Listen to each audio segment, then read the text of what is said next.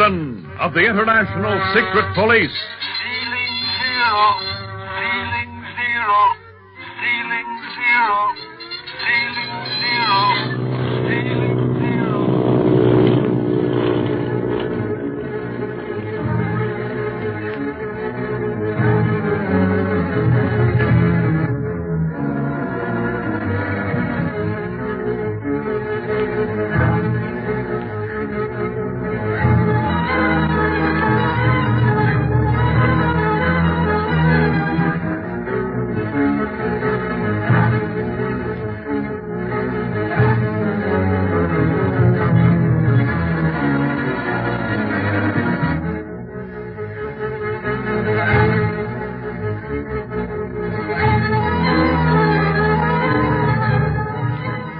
Speed, Clint, Barney, Bob Gilmore, and Dr. Kingsley and his little daughter are flying to Tibet to capture the octopus and his gang and to rescue Marcia Winfield.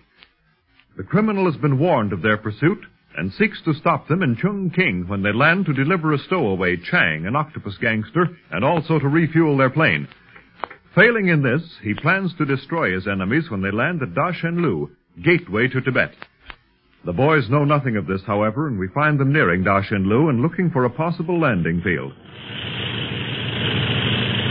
Suffering wang doodles. Look at them mountains rising up on either side of that valley. Looks like there ain't enough room to fly between them, much less land on the floor of the valley. Well, that's because they're so high, Barney. There's plenty of good landing fields around Da Shen Lu. Yeah, just show me where. All I see is roofs of houses, and they go smack dab up against them mountains.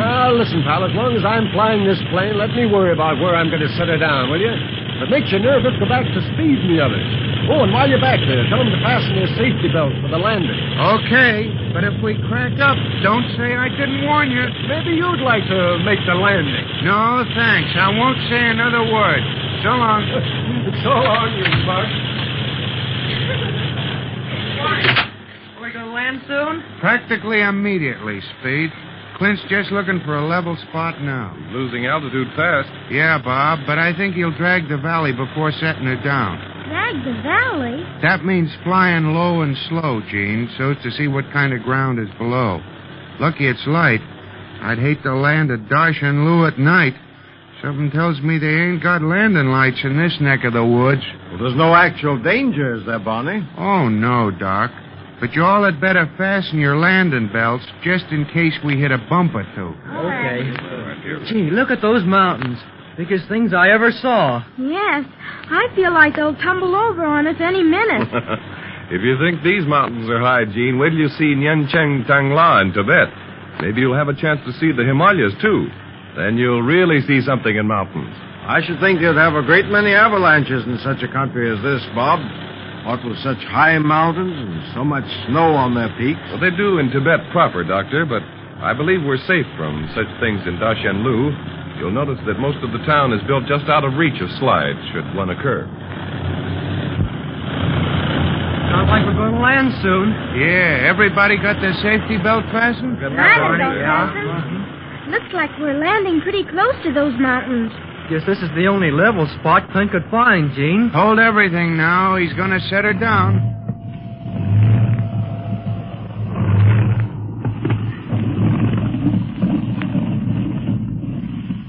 There we are.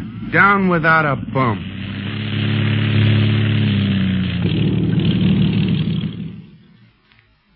Well, I don't know how you all feel, but I'll be glad to get out and stretch my legs.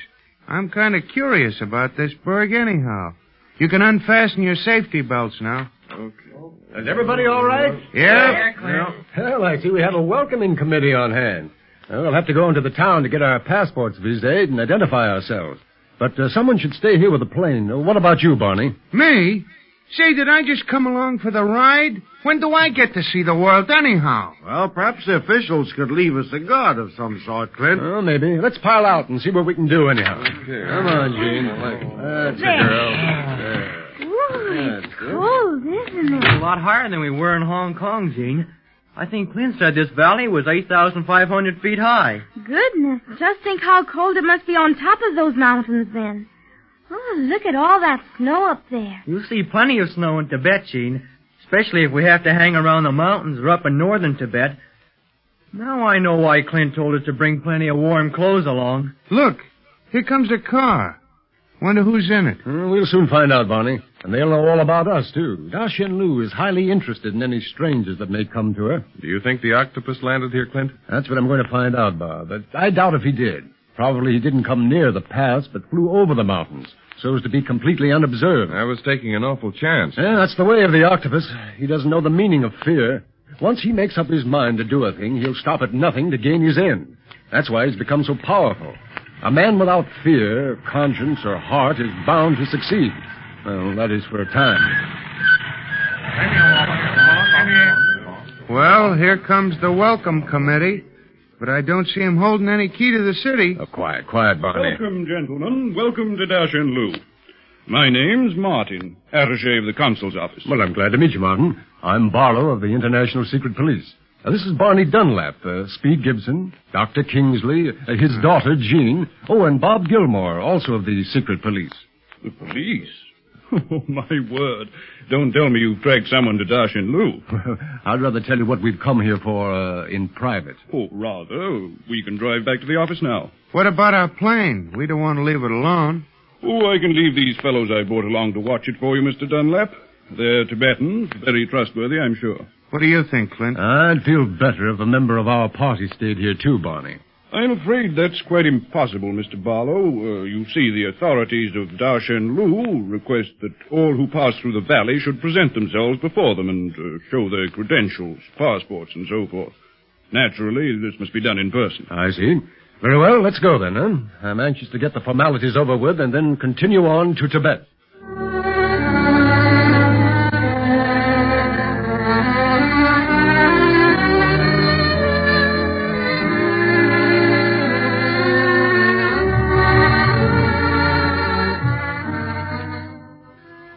Mr. Ming, these are members of the International Secret Police. Two more of the party, a doctor and his little girl, are in the next room. It will not be necessary for them to submit to questioning, Mr. Martin. It is enough that I meet Clint Barlow at last. At last? I am an admirer of yours, Mr. Barlow. While the secret police organization does not give out anything concerning its members, everyone in government circles knows of you and your extraordinary work in the cause of law and order. Well, thank you, Mr. Ming. Naturally, your papers and passports are all in order. But I am curious as to why you are passing through Da Shen Lu. Have you ever heard of the octopus? The octopus. And he don't mean a fish. I realize that, Mr. Dunlap. The octopus is a criminal leader, a master criminal. Then you have heard of him. Oh, yes, Speed, but only the merest whispers. His organization has never reached as far as Da Shen Lu. At least, we have no record of his activities. And yet the octopus and a fleet of planes has entered Tibet. What? Yes. We have information that he's heading for the mountain range, Nianchen Tangla. But he cannot cross the border without our consent. He can't, but he has, Mr. Ming. The octopus is like that. He will not get far. The Tibetan government will discover the irregularity. I don't know about that, Mr. Ming. Forged passports are a handy tool for such a criminal as the octopus. Perhaps he has an established identity in Tibet. Then, if that were the case, why would he not go through the formalities at Da Shen Lu? No, because then if he stopped to show his papers, he'd have to explain his fleet of fighting planes. And then, too, the octopus is in a hurry. You see, we drove him from Hong Kong. He is anxious to establish his headquarters in Tibet before we can reach him. Mr. Barlow, I will cooperate with you in whatever way I can. I shall also notify the Tibetan government that the octopus has entered their territory. Good. And also notify them of our coming. The time has passed when we can work in secret. How soon do you plan to take off again? Well, it's getting too dark to risk a takeoff now. Anyhow, I have a little business to attend to before leaving Da Shen Lu. We shall leave at dawn, Mr. Ming. Until then, Mr. Barlow, Da Shen Lu is yours.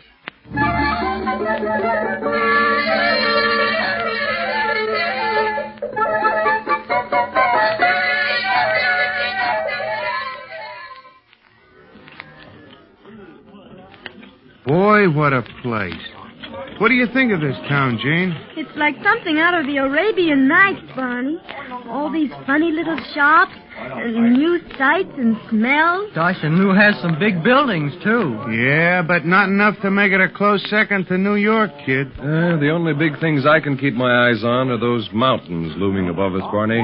Look at that moon shining on the snow up there. You look at it, Bob. Me, I'm going to keep my eyes on what I see in the street. Hey, what's that funny-looking animal with the horns? Yeah, Mr. Dunlap. Yeah, I know. Huh? Yeah. Look, Mr. Martin, I asked what that animal was called. You don't have to yes me all the time. And I said, yeah.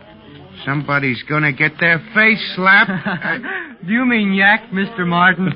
Yes, Speed. But Tibetans drop the final K. It's spelled yak and pronounced yak.